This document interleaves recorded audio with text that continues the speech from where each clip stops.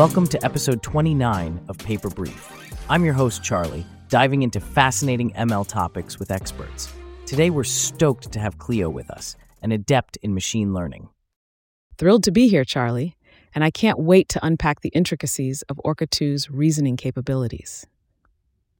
Now, Orca 2 is a step forward in teaching small language models to reason. But can you tell us why veer away from the go-to approach of imitation learning?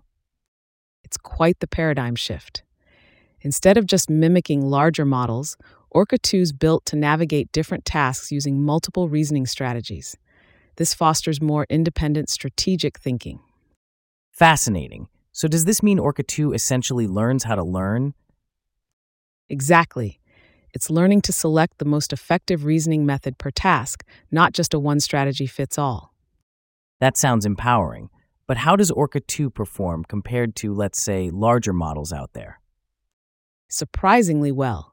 It not only surpasses similar-sized models, but even rivals models 5 to 10 times its size in complex tasks, and that's without extra data during zero-shot settings.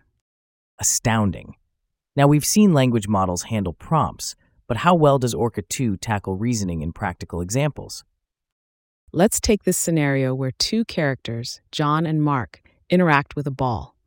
Orca 2 brilliantly deduces their individual perspectives based on their knowledge, something its counterparts didn't quite nail. So distinguishing perspectives is a part of its reasoning.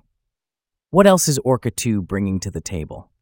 Apart from perspective handling, it's the methodical step-by-step reasoning and adjusting strategies, depending on the complexity, that make Orca 2 exceptional. And that's ultimately why we're seeing such impressive benchmark results, right? Absolutely. By fine-tuning and targeting specific reasoning processes, it's a game changer for smaller models. Wow, Cleo, diving into Orca 2 has been quite the journey. Thanks for shedding light on this innovative leap.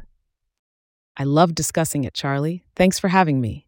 Anyone curious about Orca 2, dive into the paper. It's open source and a treasure trove of insights. For our listeners, that's a wrap on episode 29. Stay curious and join us next time on Paper Brief.